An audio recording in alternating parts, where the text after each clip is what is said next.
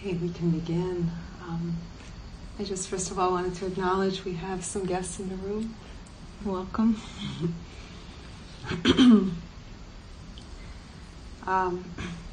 So the talk tonight is about facing and opening to what's difficult.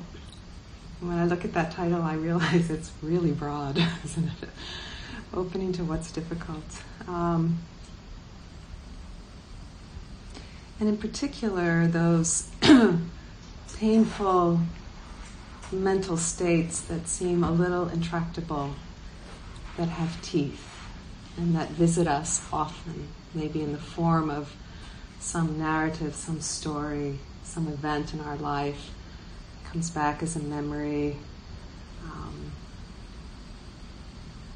and that we identify with as me, as mine, and as a problem. So I've just been looking at this in my own mind, with the question of how do I work with this skillfully? Because it feels a little scary. It feels a little dangerous, like there's a lot of power in this particular mental state, a lot of emotion. And if I'm not careful with how I handle it, there's going to be a path to hell, right? That's sort of the feeling I have around it. As Mark mentioned yesterday, there is this wholesome fear, hiriotapa. So, there is some skill, maybe, in that fear. But I think we can investigate, what is the attitude of mind toward these difficult mental states? And they're often strong emotions. And they're unpleasant. And we want to fix, we want to destroy, we want to ignore, and or we want to see it as a teacher. So I think all of those above can be true for each of us. So what is the mental attitude in the mind toward these difficult mind states? So maybe even as you're sitting here now, just bringing to mind without judgment, like one particular strong emotion, for instance, that you've been working with. How it's appearing in your mind. What has been the attitude toward it?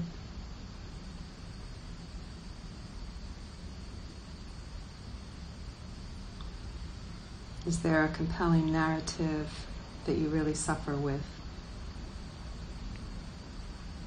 A particular betrayal, a fear, a regret, an idea of who you are that you don't like.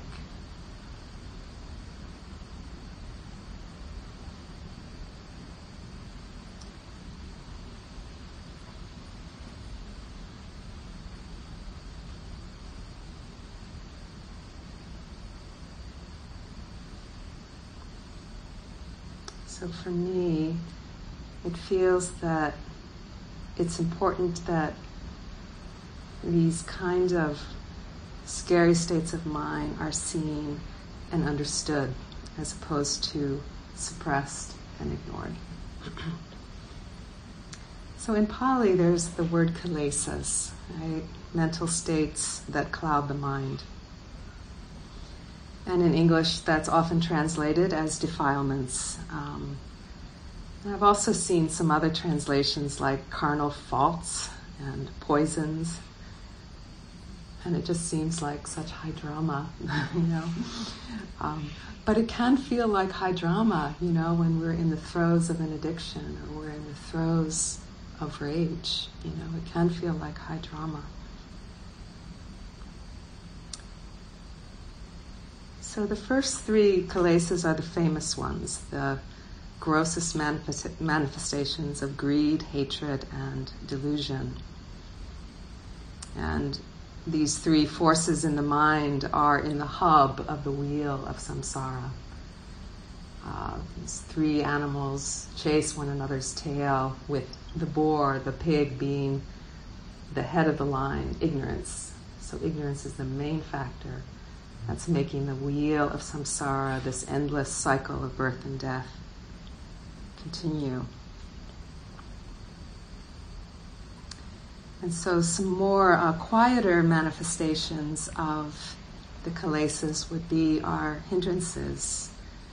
And we haven't talked about them much yet, but I'll just name them here. So there's desire, aversion, restlessness, sleepiness or dullness, doubt, and a few more: conceit, wrong view, shamelessness. I want to read a short passage by Ajahn Lee, who is an influential monk of the Thai forest tradition. He died in 1961. But this little 2 paragraphs, for me, points to a useful attitude toward the defilements which might appear as enemies. And this is called, his article is called "The Demons of Defilement." He says, "Even our enemies, when we become familiar with them, can become friends, our companions, our servants.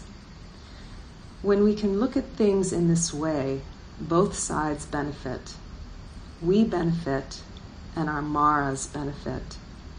So Mara, just the literal translation of Mara is demon, and it's the personification of the forces antagonistic to enlightenment. So I'll read that again. "So we can look at things in this way, both sides benefit. We benefit, and our Maras benefit as well.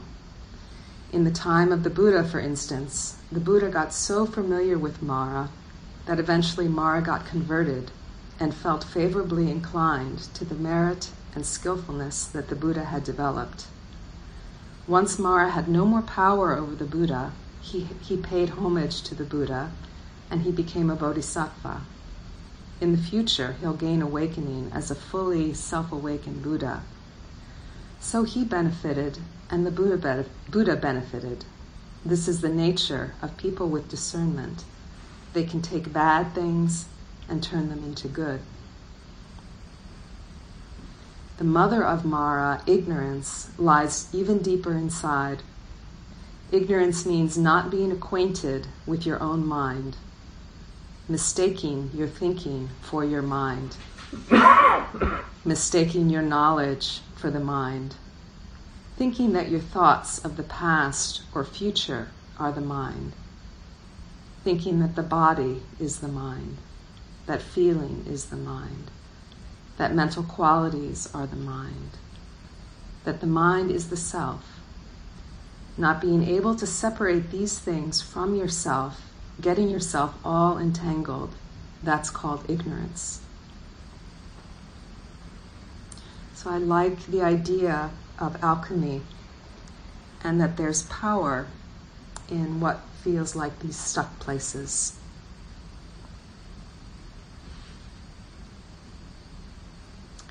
And I just want to address for a second a lens of helplessness. Because I think when we do feel sometimes entangled, we can feel helpless to the forces in the mind. We can feel like they're a kind of prison and we don't know the way out. And we might see it as a personal failure, so there might be shame even that surrounds that. So I think it's important to hear that these defilements, these mental states that cloud the mind, are universal. And some follow us almost to the end of our path. So our struggle is not unique. Right? And there's no skirting around them, right? We all need to move through them. They all need to be understood. So when there is a personal shame about how we're practicing or a sense of helplessness, we can bring our gaze right there and look at that belief. And it's important that we bring the gaze there. Otherwise, we'll keep practicing through that lens, but that lens will be debilitating.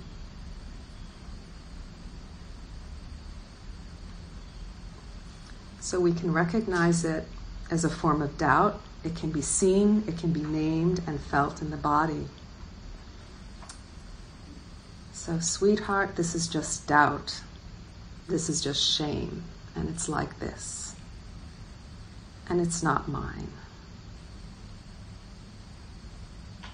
And, and we can know with some relief that these afflictive forces arise in the mind lawfully. They're not there by accident. They're there due to specific conditions, but they're not us.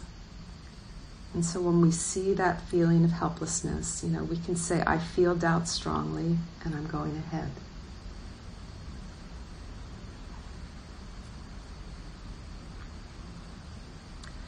The Buddha said, the mind is by nature radiant.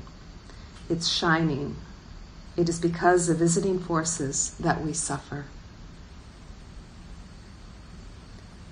Sharon Salzberg had a brief commentary on that, which I love. She says, the Buddha didn't say that some people's minds are radiant and pure, but yours, well, not so much.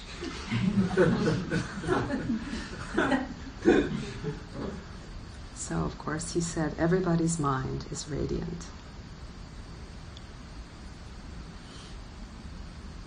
They're naturally occurring, these defilements, and they can be known by awareness and understood by wisdom.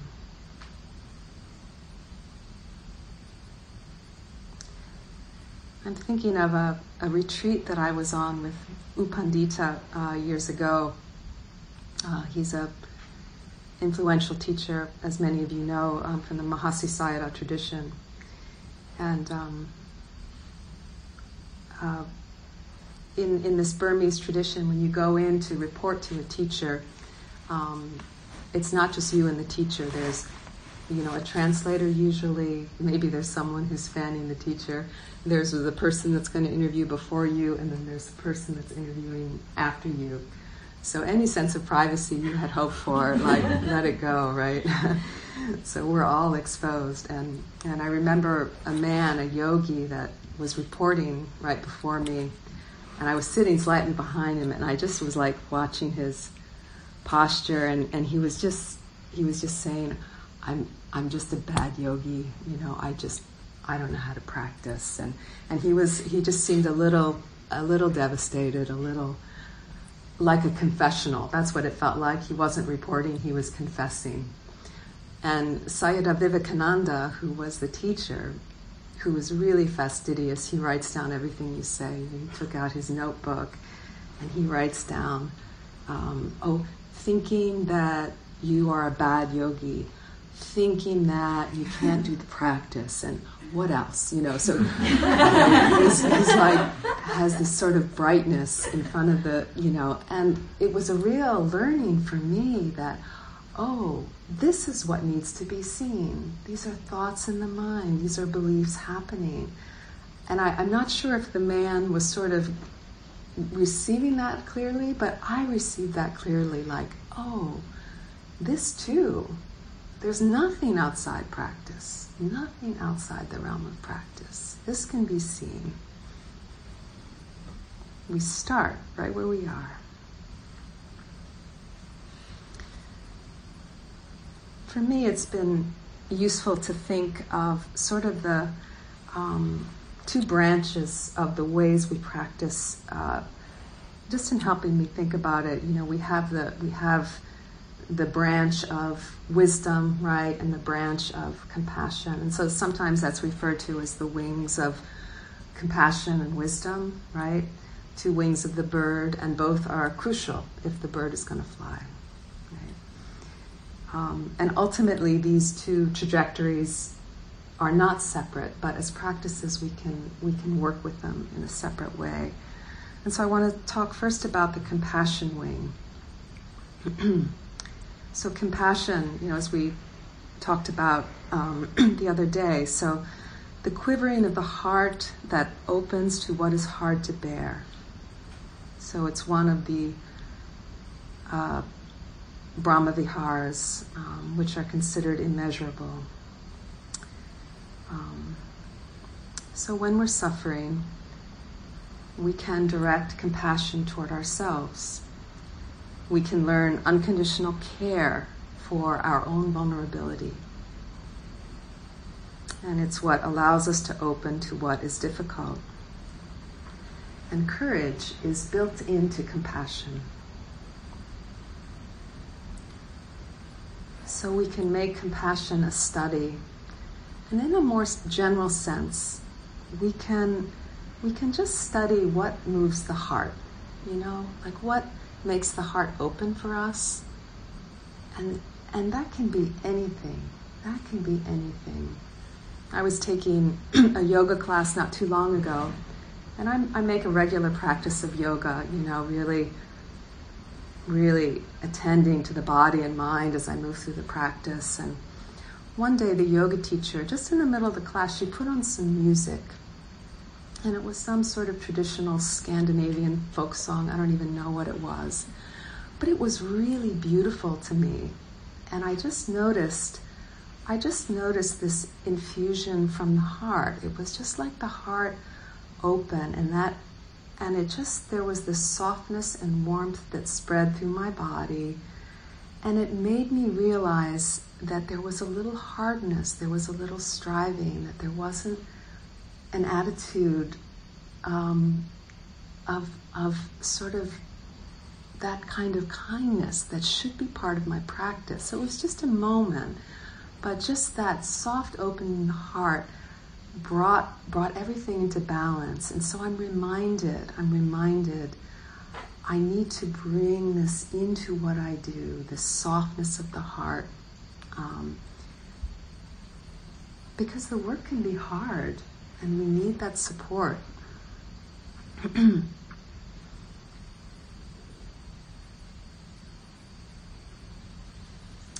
So there are what's called near and far enemies of compassion, and I think we need to be aware of that when we're working with compassion. The far enemy, which is sort of the distant opposite of compassion, is cruelty. And I bring it up because I think we can tend to be cruel to ourselves when we're dealing with an anger or we're dealing with something we don't like. There can be a cruelty in the mental attitude. And what distinguishes cruelty is that we want to strike out or punish whatever is arising, with another person or within ourselves. And we can have that attitude, for instance, toward our anger. We want to strike it. We want to extinguish it. Or we want to ignore it. And this is another kind of cruelty, to ignore it. But in a funny way, we might imagine that striking at anger is skillful. And that's why I bring it up specifically, because there can be that idea that that's an appropriate response. But it's actually the opposite. And then the near enemy is pity. And pity can mask as compassion, but it actually has within it some aversion. And you'll know pity when there's a sort of a sense of wallowing or kind of drowning. There's a soft quality, but it's too soft, right? There's like an indulgence in the feeling. We're identified. So with compassion, we're not striking out, rejecting, or ignoring, and we're not indulging. So we're holding our suffering in a soft embrace. Those are Analaya's words, soft embrace of mindfulness. I love that. So we can say, I care about this pain. I care about this pain.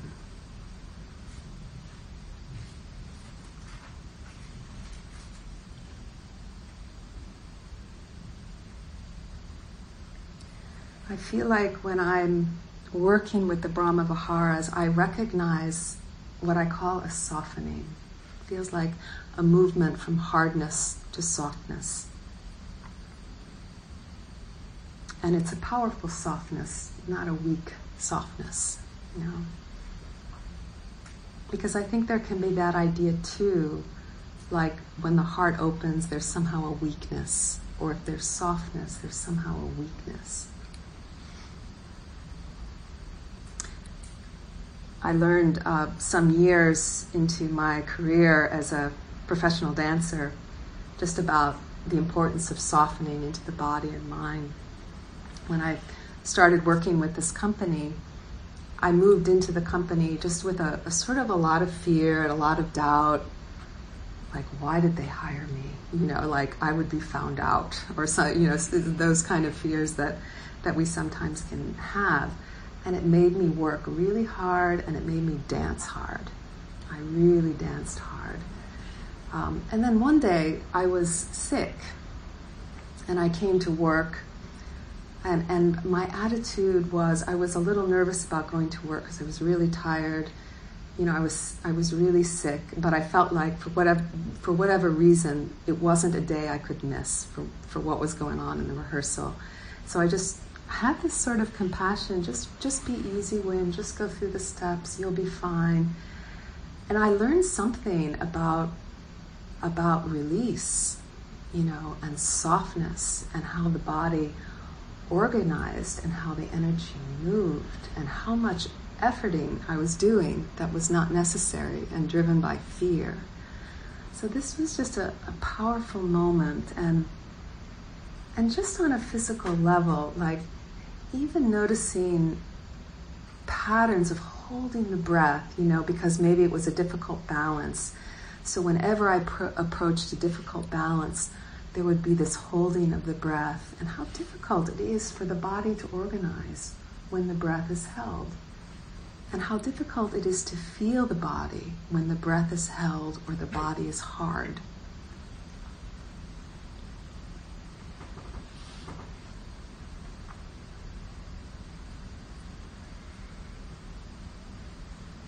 I was thinking about the softness and the power of water.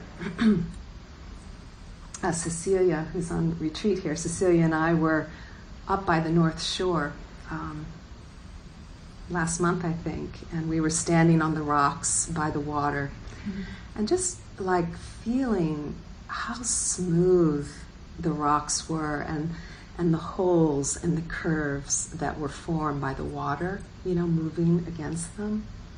And it was so beautiful, and just like appreciating, like the water is so soft, but with time it has this power to completely shape and mold these rocks. And it was just a nice image for me, and it made me think too that that's the kind of patience that we need, like the water that will again and again and again kind of meet what's ever happening, and in a way, patience, it needs to be as persevering as the mental habits, you know, that long time momentum of our mental habits, like that patience that can meet that.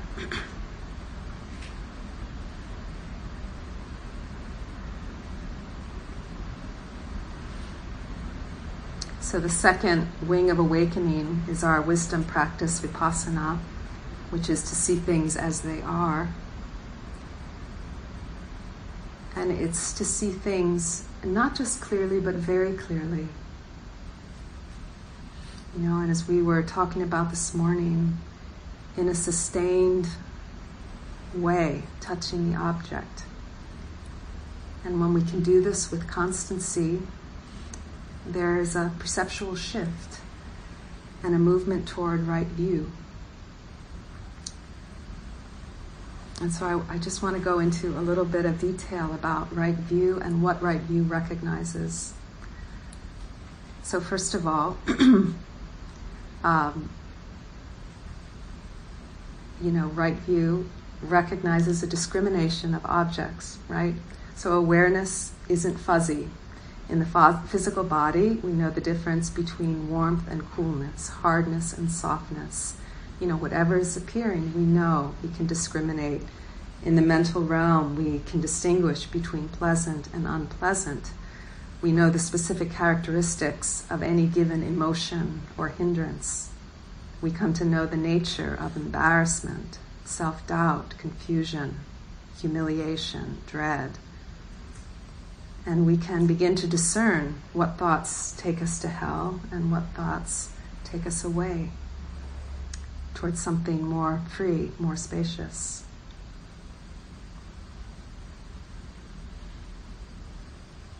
And they are observed in the mind, in the narratives that we build, thoughts in the mind, which are so quick and light, yet powerful. And we can know them in our bodies, which will always express energetically what is happening in the mind. So there's the discrimination of objects. And then there's the universal aspects that awareness comes to know. All conditioned objects, which can be known by the mind, share three characteristics. And so we know these. It's the characteristic of dukkha, or the inherent imperfection of things, right? The unsatisfactory nature.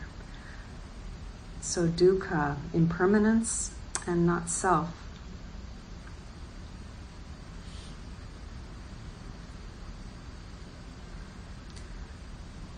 So when we're tasting something, for instance, we begin to recognize in that taste that taste doesn't have any real capacity to satisfy us, right? We can recognize that taste goes away, it's impermanent. And we can recognize that we are not that taste.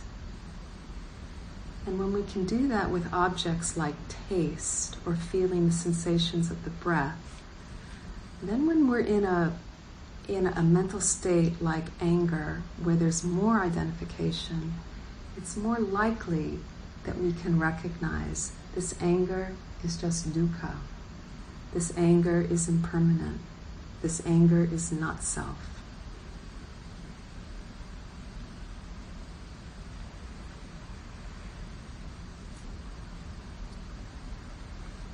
So again, coming back to these states that just are really hard to work with, where there's strong identification. So, we've talked about cultivating an anchor, finding a place in the body that we can feel as a refuge. If we can be steady with our breath, then we can be steady with deeply unpleasant mental states, like self-hatred or loss. And we learn in both cases that we don't need to assert control.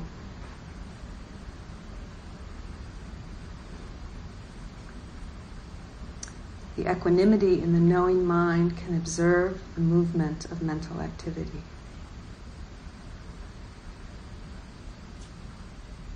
And this is a really beautiful fact. When we're mindful of wholesome states, they grow, and when we're mindful of unwholesome states, they diminish. Like, that to me is a miracle.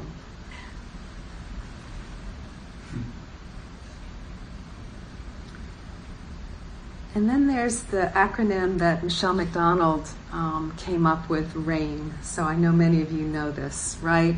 So RAIN, recognize, accept, investigate, non-identification.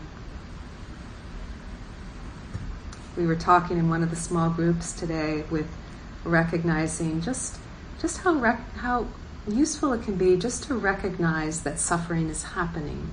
Just noting suffering is happening. This is just dukkha. And we recognize it as a visitor.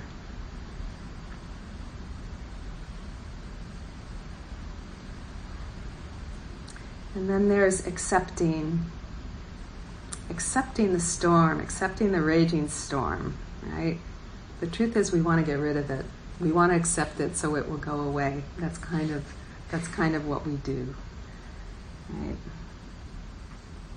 This to me is the most mysterious of the four, this acceptance.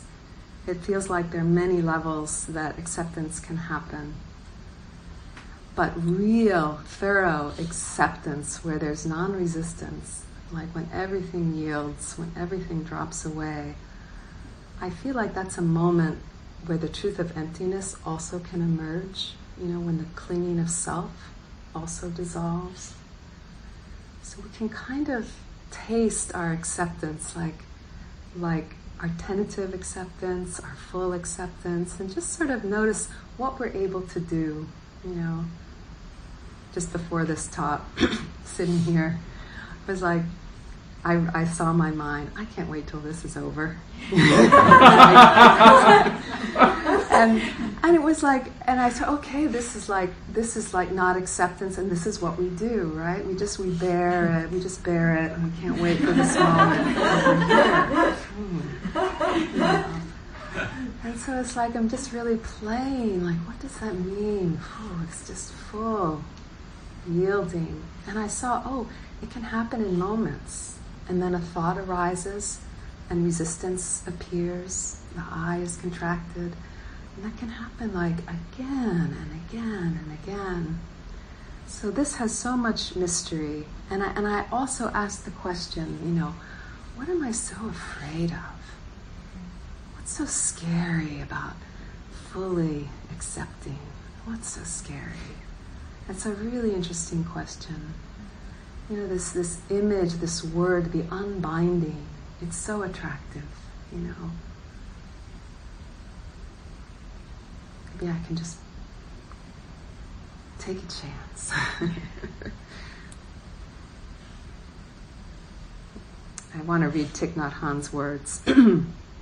He says, and this is not unlike what Ajahn Lee said, but in a different way. He says, treat your anger with the utmost respect and tenderness, for it is no other than yourself. Do not suppress it, simply be aware of it. Awareness is like the sun. When it shines on things, they are transformed. When you are aware that you are angry, your anger is transformed. If you destroy your anger, you destroy the Buddha. For Buddha and Mara are of the same essence. Mindfully dealing with anger is like taking the hand of a little brother. Now that feels radical, to hold the hand of our anger, to hold it like a friend, that kind of intimacy.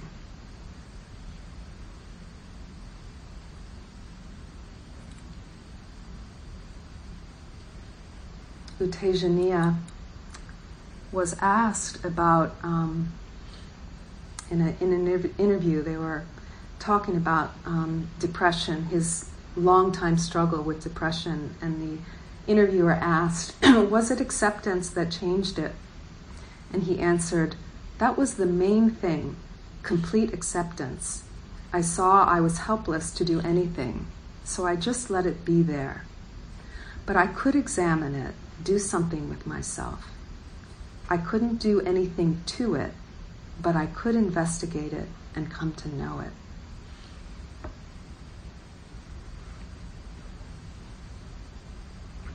So how do we investigate? It's a really interesting question. When we have a doubting mind, how do we investigate? So I think we look at the view that's in the mind. We look at the stories that are in the mind that feel real to us.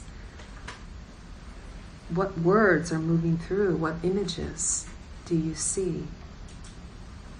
And then look with a real clarity. What are those images? Are they in color? Are they black and white? Are they cloudy? Are they fuzzy around the edges? Do they come and go? Take a real specific interest. Note the unpleasantness.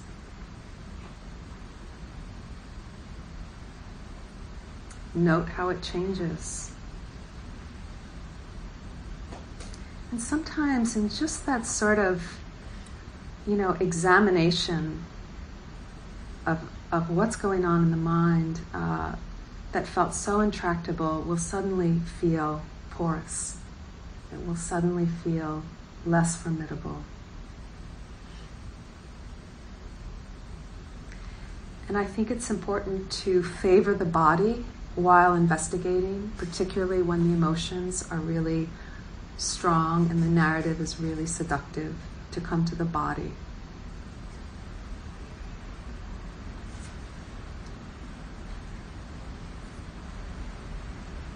sensations of the body are relatively concrete and we can absorb into them. We can actually be interested in them. We can make it a mission to know how every defilement shows up differently on a physical level. Like, that's really interesting.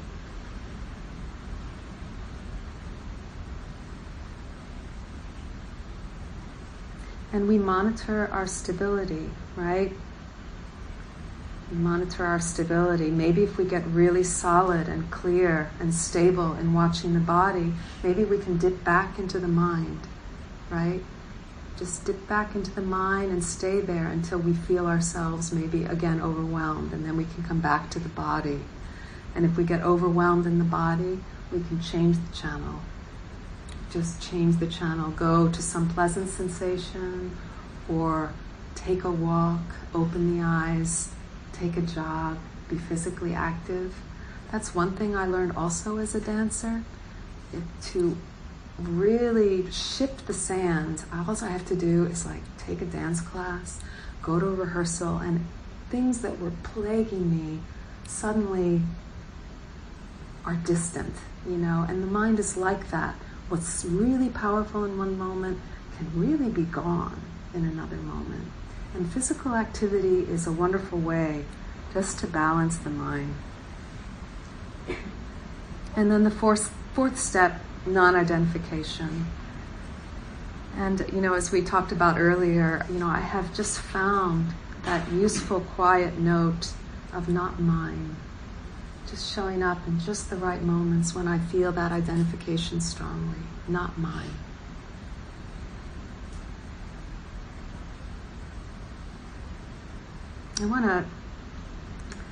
I just want to mention Ajahn Sucitto for a moment, who's a really lovely monk from the Thai forest tradition, and he talks a lot about body, a lot about softness, and I was listening to a talk he said, and he was saying when there are difficult perceptions like betrayal and grief, the body shuts down, the heart shuts down. And it's in the stillness of our retreat where there's an opportunity to allow these perceptions space. We can allow them to arise. We can feel them. We can let the energy move.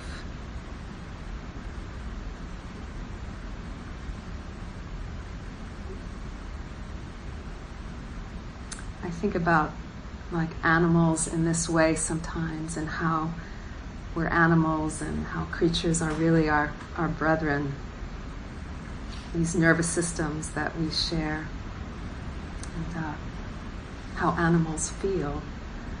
It's like when I stroke my cat, and he's a cool cat. He's not like a warm fuzzy cat. He's kind of a cool cat. But when I stroke his belly, it's like he'll close his eyes and his paws will just paw the air,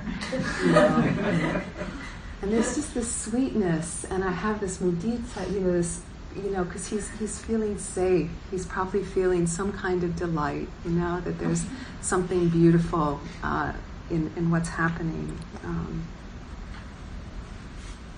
I was in Marshall, Minnesota once, and this is a memory that haunts me. But I was in town on the road, and I heard a sound. I thought at first were sirens, and what it was a truck of pigs that were screaming, and it was so startling and heartbreaking, like to hear the screams of animals, and just feeling like, I know that kind of uncertainty, I know that trembling, Yeah.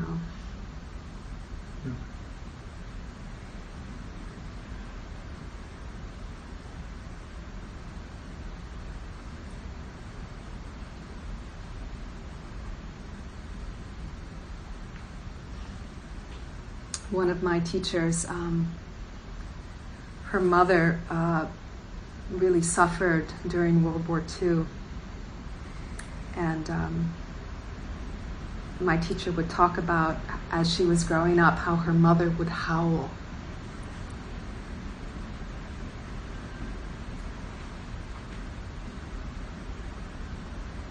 And she really appreciated growing up in a house where that was okay, where there was that permission.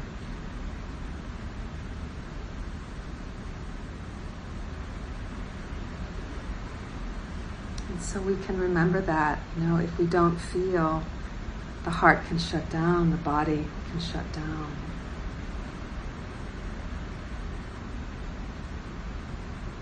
And there's something about, when we can feel these places that are scary to feel, it can grow our confidence because we can know ourselves, and we know ourselves well.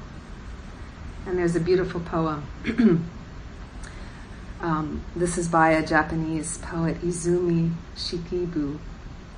And she says, watching the moon at dawn, solitary and mid-sky, I knew myself completely, no part left out.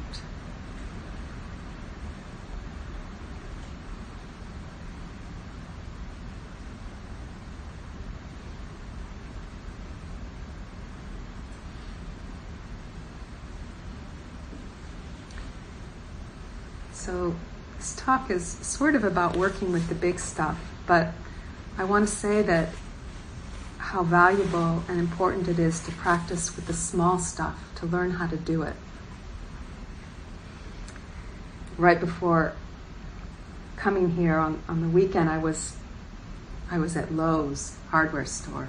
We were getting blinds for our window. And it ended up just being a difficult experience. It was like a twilight zone at Lowe's.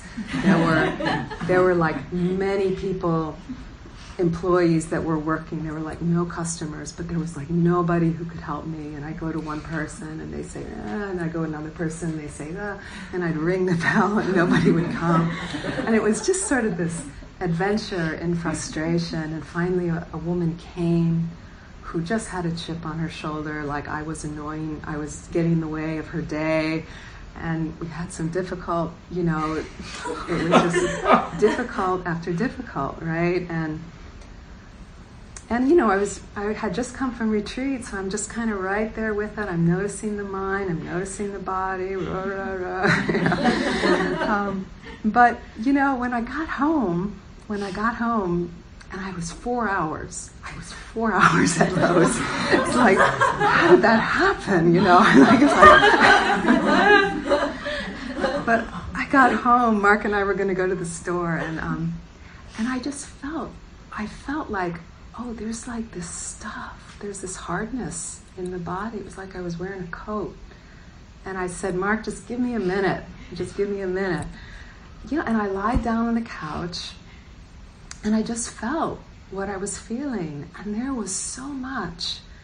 It was like all this stuff through the whole front of the body. And, and all like these little narratives about, not being seen or not being respected or, like just infinite, like just things. And it was so great. Just this very low stakes thing, right? I was not invested in Lowe's or the shades I was buying. But to practice, because it touched something real, it touched something deeper than what was going on at Lowe's, right? So we practiced with these things, and it felt really wholesome. And I had an image just like after working with it. I don't know if you know the paintings of Frida Kahlo, but sometimes she just has like plants growing out of her. And I felt like, this is what it's like tending a garden as I lie down here. It's like tending a garden.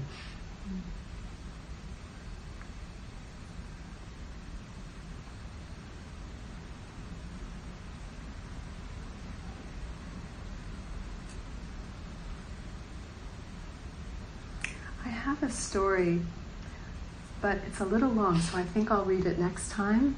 And instead I'll just close with a poem, maybe 2 poems.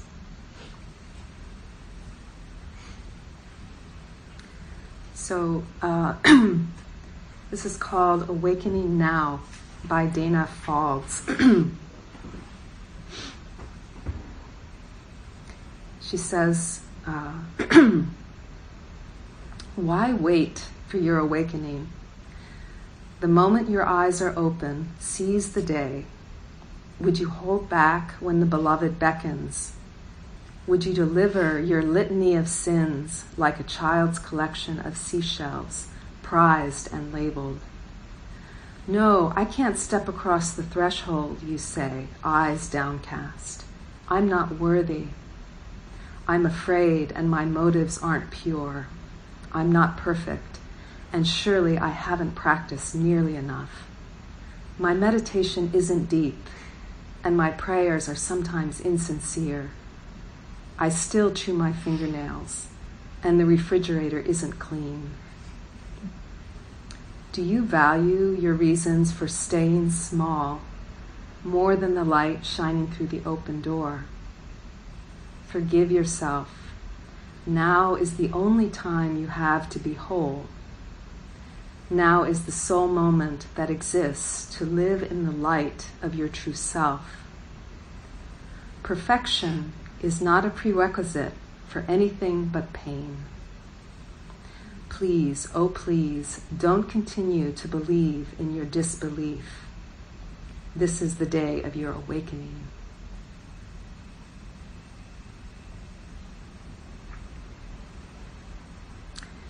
And I'll end with our beautiful Rumi and his poem, The Guest House.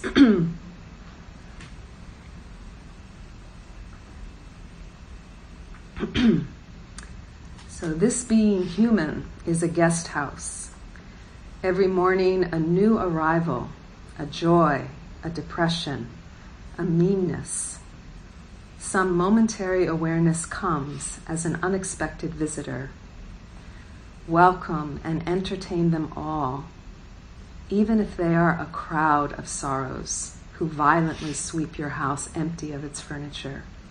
Still, treat each guest honorably.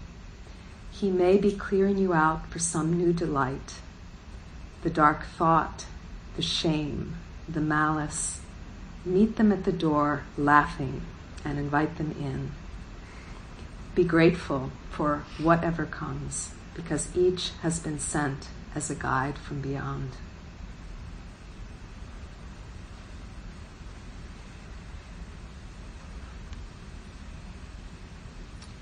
I think that's enough. Thank you for listening. To learn how you can support the teachers and Dharma Seed, please visit dharmaseed.org/donate.